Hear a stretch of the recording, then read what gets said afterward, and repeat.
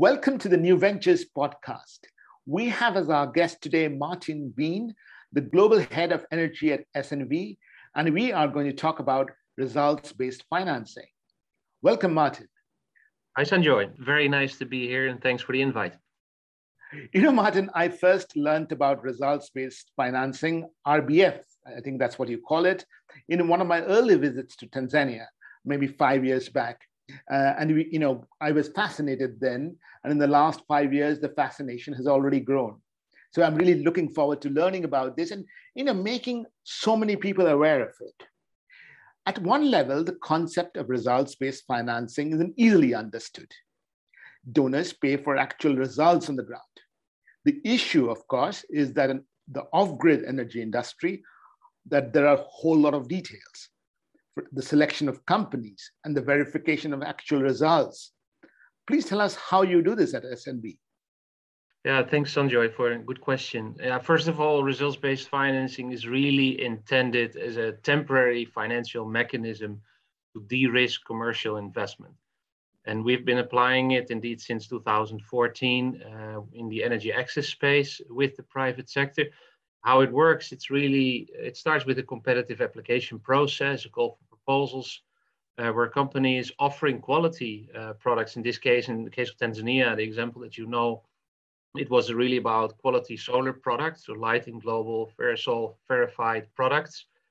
And basically all companies coming in with their own business propositions, evaluating those, doing the due diligence on it, further market intelligence research around it. And eventually, of course, you come to a selection of companies that are able to provide quality products and services to the market. On the verification part, indeed, there's a whole process involved about running a results-based financing scheme. Verification is critical because actually in results-based financing, as the term already says, payments are only done to third parties after successful verification of results achieved. In this case, sales of solar home systems, for example, energy access connections, and that is verified. That can be done remotely through data management systems, can also be done remotely by calls, phone calls, for example, but also often on site. A certain percentage of customers need to be verified on site as a donor requirement in many cases. So that's a lot of work. So, you have to build a market intelligence at the beginning, due diligence of companies, the quality of products, that's all upfront, and then a lot of third-party verification after the project has been implemented, so as to speak. The interesting thing is that you have to do this in a transparent and time-bound manner so that private entrepreneurial companies who are not exactly known for their patience have trust in the process. So how do you ensure that? Well, as in any fund management program, there's a lot of standard procedures that you will need to apply and that companies are quite familiar with. But indeed, with results-based financing, there's some particular issues that come into play. And one of those, as you mentioned, is verification, and that payments are only done after successful verification. Now, it is very important for the private sector that they're fully clear on what is expected, at what point in time, and to be fully transparent on the operational guidelines, basically, that will be applied during the process, that companies know exactly what to expect and when. And then also have a close follow-up, of course, with the private sector, with the companies participating in such a scheme. So communication, as always, is critical, and to adhere to the indicated timelines to avoid frustrations from different ends. What it also meant for us as an international development organization is to adjust our language and our way of thinking. You really need to get yourself into the mindset of companies, how they operate, how they communicate, how they act, and to adapt also our way of working to that, and basically up to the same speed as well. So definitely that is a change to regular development cooperation work, you could say. And it's adapting to that, and also your way of communicating, adapting it to it. Right. So I'm taking away, clear operational guidelines. I'm taking away that there has to be a standard language between the companies and development organizations like yourself. And the third thing I'm taking away is being transparent. But one thing that puzzles me as you talk is that obviously projects sometimes get delayed, right? So you are private companies entering an unknown market. You expect a certain number of systems to be sold over a period of time. Things change, right? And how do you sort of work with the companies when things change? Yeah, well, it's a very important point. And it's indeed also true as a fund manager, you cannot control everything. So for certain parts in the process, you actually depend on others. First of all, a donor might require an independent verification agency, for example, that might not be contracted by us, but directly by the funding donor. And then you actually depend on the speed, the bureaucracy also sometimes internally, and the procedures that simply need to be applied by different parties. And then you might have delays indeed. And that is very frustrating, first of all, for the companies involved, also for us as a fund manager. Now, how to go about that is again, from the very beginning, explain how the whole process is being structured so that also the companies know on which part they need to come to us and on which parts they actually need to approach other parties. And that if there is hiccups along the way, that the communication channels are always open, basically, and that we're always open to receive feedback and to adjust our interventions. And that's also in a positive way. Just as an example, when we started the solar RBF in Tanzania, it was really about over-the-counter sales of products where customers would pay upfront the full amount of the cost of those products. But very quickly, we saw the pay-as-you-go market starting to boom. So pay-as-you-go, that with mobile money in place basically in East Africa and growing, it was a huge opportunity for solar companies to start offering products that people were not required to pay upfront the full cost, but basically in installments with an upfront payment, and after that with monthly installments, and then after 2 or 3 years' time, the product would be theirs. What it meant for us, as a fund manager of an RBF facility, we needed to accommodate that development in the market. It was not designed for pay-go RBF scheme, but we need to accommodate that with a few changes in the scheme that we needed then to agree upon also with the donor. So what it needs is flexibility, actually, from a fund manager to react to those changes in the market, and then also flexibility from, for example, the donor or in different parties in the scheme to quickly adapt to those changes and approve those changes. And that's, of course, where sometimes you have hiccups because you agree on a certain procedure, manuals, templates, and all of that.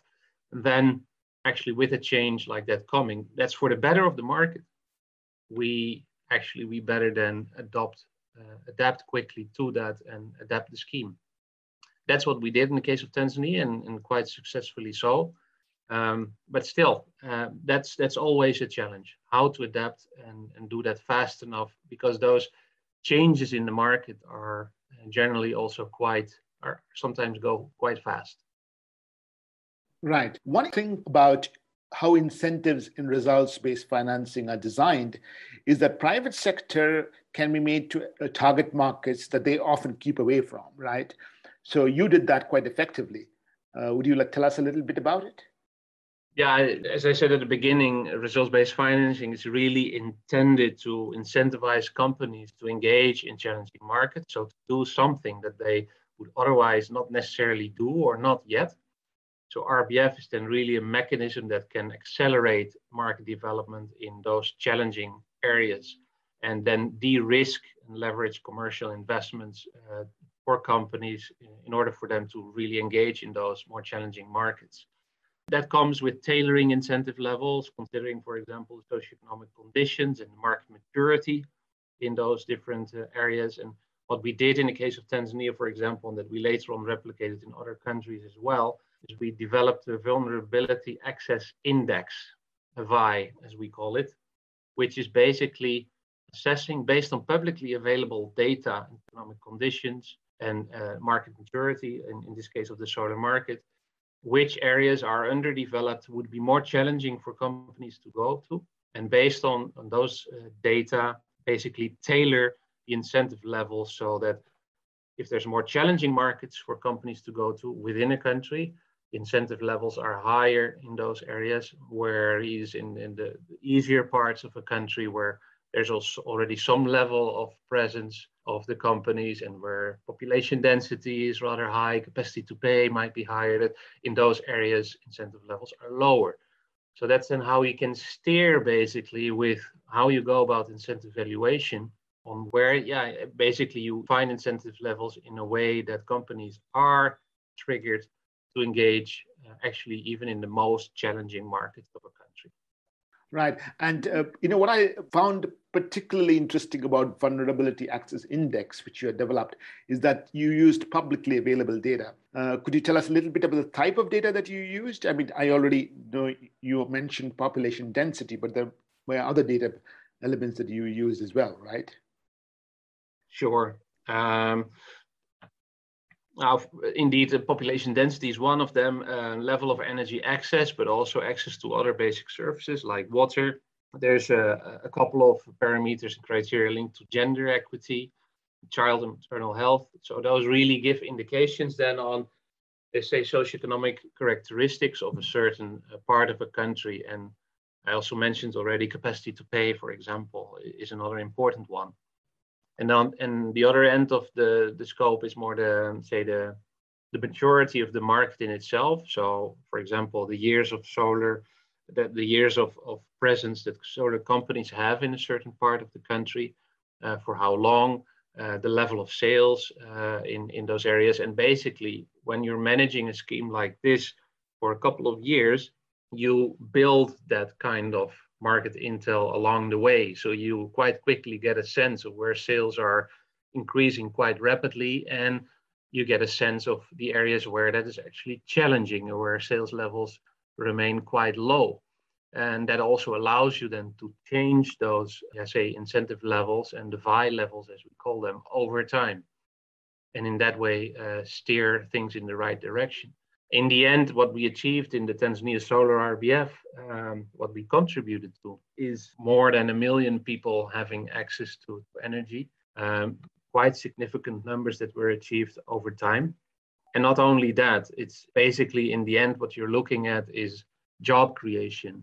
Close to 1,000 new jobs, full-time jobs were created with those companies, and a lot of non-full-time jobs. Significant leverage of commercial finance. In the case of the RBF in Tanzania, we managed a 1-to-7 leverage ratio, because you can imagine, for the amount of incentives that were dispersed, a multiple 7 times larger amounts were needed in terms of pre-finance and commercial finance to actually achieve those results.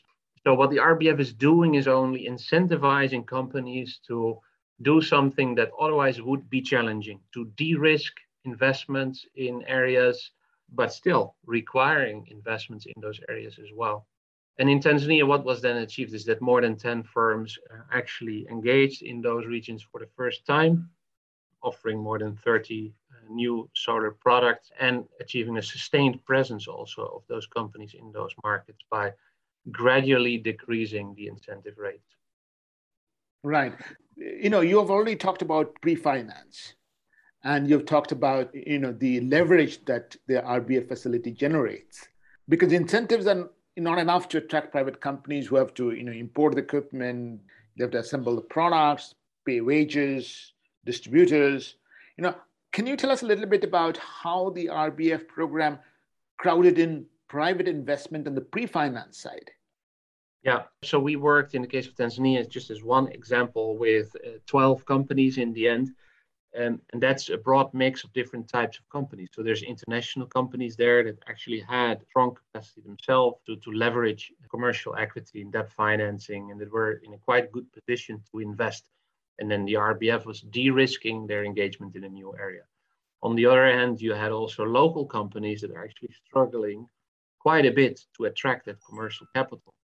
And what the RBF did then is actually act as a guarantee for investors to come in and to engage with those companies. So we have examples of companies like Ensure and GCS, local companies, probably names that you might not have heard about before, that are Tanzanian companies operating only at national level in Tanzania, that for the first time actually got access to commercial loans because of having the backing of the RBF. They could show the contract to the debt provider saying, look, we have this RBF contract. If we achieve those sales, we have the backing of this international organization providing incentives. And with that, we developed a quite natural collaboration with commercial investors like Sunfunder, for example, that started to provide first loans to those companies because of that de-risking element that the RBF brought. Now, without having such pre-financing modalities in place, RBF will indeed never do the trick. It's very nice, results-based financing, and it's becoming very popular and being replicated now all over the place. But pre-finance and access to commercial capital is actually critical to achieve those results. It's only part of the solution, again, that de-risking element, that catalytic effect that RBF can have to accelerate investments. But definitely that collaboration with commercial finance providers is critical. And that's what we then embed also in the more next generation RBF designs. Right. What you are saying is that obviously we all know that the pay-as-you-go industry in East Africa has a large number of these foreign-owned, foreign-managed companies who have access to international capital markets, and fairly deep-pocketed investors. But you were able to, using the facility and using the sort of guarantee or the assurance that companies will have money at the end of the implementation cycle, you were able to get in, working capital providers like Sunfunder to fund some of these local companies who wouldn't otherwise have access to capital. And I think that's really critical, actually. That's correct. And it was kind of a natural collaboration, how that started, because we kind of realized that we're engaging in the same space with similar companies in our portfolios or in our pipelines. So even during due diligence already, we reached out to each other, and you kind of do an assessment on what is needed to get to a certain level of scale. And basically, that's where then also the opportunity arose to work more closely together. And there's parts that we could do as a development organization, providing RBF financing and also technical assistance to those companies to increase their investment readiness, for example. And there's other parts that we cannot do. We're not a commercial capital provider, and it's critical to get to the scale. So that kind of blending public and private finance, but also blending of capacity, so to say, and experience and track record. I mean, there's certain elements that organizations like S&V can bring in, but we're only part of a bigger system where there's a role to play for a lot of different organizations, and we much more need that kind of synergy between different levels of organizations, between public and private, between investors, but also civil society organizations and government. In the end, you're trying to basically achieve systems change. And we're only part, and actually a small part, in that broader system. So collaboration and partnerships are critical to make this work and get to further scale. Right. It's not only partnership between different types of organizations, but also partnerships between different types of capital, because what Sunfunder is providing is working capital, and what you are providing as S&V in the results-based financing program is a set of incentives for project completion in some way. And which brings me to the next question, actually, because one of the things that donors worry about in providing incentives to the private sector is that the market will collapse after they're withdrawn. Obviously, that hasn't happened. You have talked about million solar home systems in Tanzania. And I, for one, know how quickly the market has expanded. What has been your experience, and how have you safeguarded, this market collapse possible outcome? Yeah, one critical thing is obviously not to over-subsidize. There's plenty of examples where development finance came in over-subsidizing companies in a way that basically there was no business case actually after the project was over to still continue the business. So what RBF is doing is, I mentioned that leverage factor, 1 to 7. And that is what not was achieved in all RBF facilities, to be honest. But even if you have an average of 1 to 3, that means that for every dollar you invest with, say, ODA, donor capital, you actually aim to achieve 3 times leverage of commercial finance in that. And that is critical because that will, in the end, be important to get to a sustainable business model. In terms of the subsidy levels itself, the grants and results-based financing in this case, what you can do very easily in RBF is you set an incentive level, and that can be done in different ways, and we can also get to that. But it's critical to decrease those incentive levels over time gradually to prepare a market for the times that those subsidies are not in place anymore.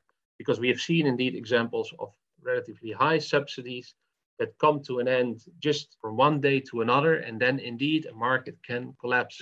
If you don't over subsidize and you decrease those subsidies over time gradually, the chances are higher, obviously, that those companies will survive because their business model is not built on grants. It's built on a business case with commercial capital in it. And indeed, in the case of Tanzania, you never know how things are play out. And there's companies that did better and there's companies that struggled more. And of course, we've seen all of that. But it's indeed very good to see that the more than 10 companies that start to engage for the first time in those regions are actually still doing business there now after the RBF has come to an end. So it played a role in accelerating their investment in those regions and to scale that up in a way that it allowed them to build a business so that once there were no subsidies anymore, basically the business was already there and they could continue that. Right. I've had similar experience in Bangladesh, which also had a results-based financing program administered by IDCOL, again for the same sector, for solar home systems. And that's exactly what they did as well. Those are very important lessons. You have been running RBF programs since 2014. You've talked a lot about Tanzania. You also mentioned that you started with over-the-counter solar products and then moved to pay-as-you-go. Could you tell us a little bit about other countries that you operated in, product categories, and most importantly, the donors that you have worked with? Yep. Yeah, indeed. I talk a lot about Tanzania. It's close to my heart. I lived there for 5 years. It's actually where I first started to be involved in RBF. But obviously, at the same time already, when we started in Tanzania with S&B, we started similar schemes in other countries. Tanzania was one of the first ones, but we definitely had experiences in other countries, including Kenya, Uganda, Mozambique, but also in Asia, Cambodia, Laos, Vietnam, in different subsectors. So I mentioned Pico Solar, solar home systems, but we also engaged in mini grids, improved cook stoves, clean cooking more broadly, and biogas. So indeed, with RBF applications in a number of different markets in terms of subsectors, but also different countries and regions. Working with NDEF as an important partnership program. It's multi-donor, it's funded by different donors, but with the RBF facility under NDEF being financed by UK Aid, DFID at the time, now FCDO. But in other countries, we also work with AFDs, with the French, with the World Bank. Currently, our flagship programs in RBF, for example, with FCDO, we have the Brilio Energy Africa program in Mozambique. That includes a 19 million market development fund, most of which is actually RBF, but there's other mechanisms as part of that fund as well. And there's COSAP, the World Bank funded Kenya Off-Grid Solar Access Project in Kenya, where we have a 17 million RBF facility, most of that oriented to solar home systems, but part of it also to clean cooking. And Brilio, for example, in Mozambique, that includes all technologies, including also mini grids and other technology areas.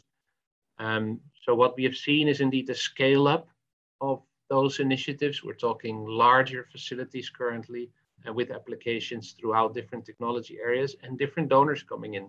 Also IKEA Foundation, Rockefeller Foundation, there's others that are actually very keen to scale up interventions in this space. And you've obviously heard, I think, of some of the more global and regional RBF facilities that have been launched since a couple of years ago. And so there's quite some dynamic in the RBF space in energy access specifically. And we think it's great.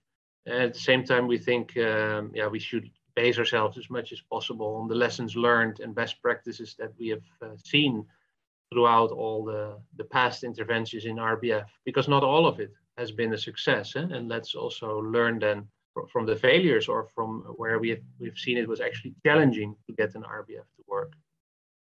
Could you tell us a little bit about the lessons from the failures, what to avoid for organizations thinking of an RBF facility?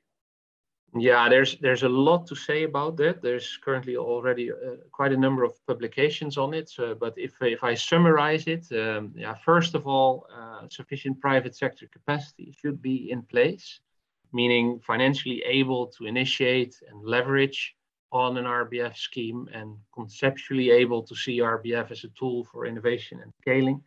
But also the financial sector needs to be there with willingness to engage and to play a role in basically on recognizing the added value of RBF and then crowding in commercial capital for those business initiatives.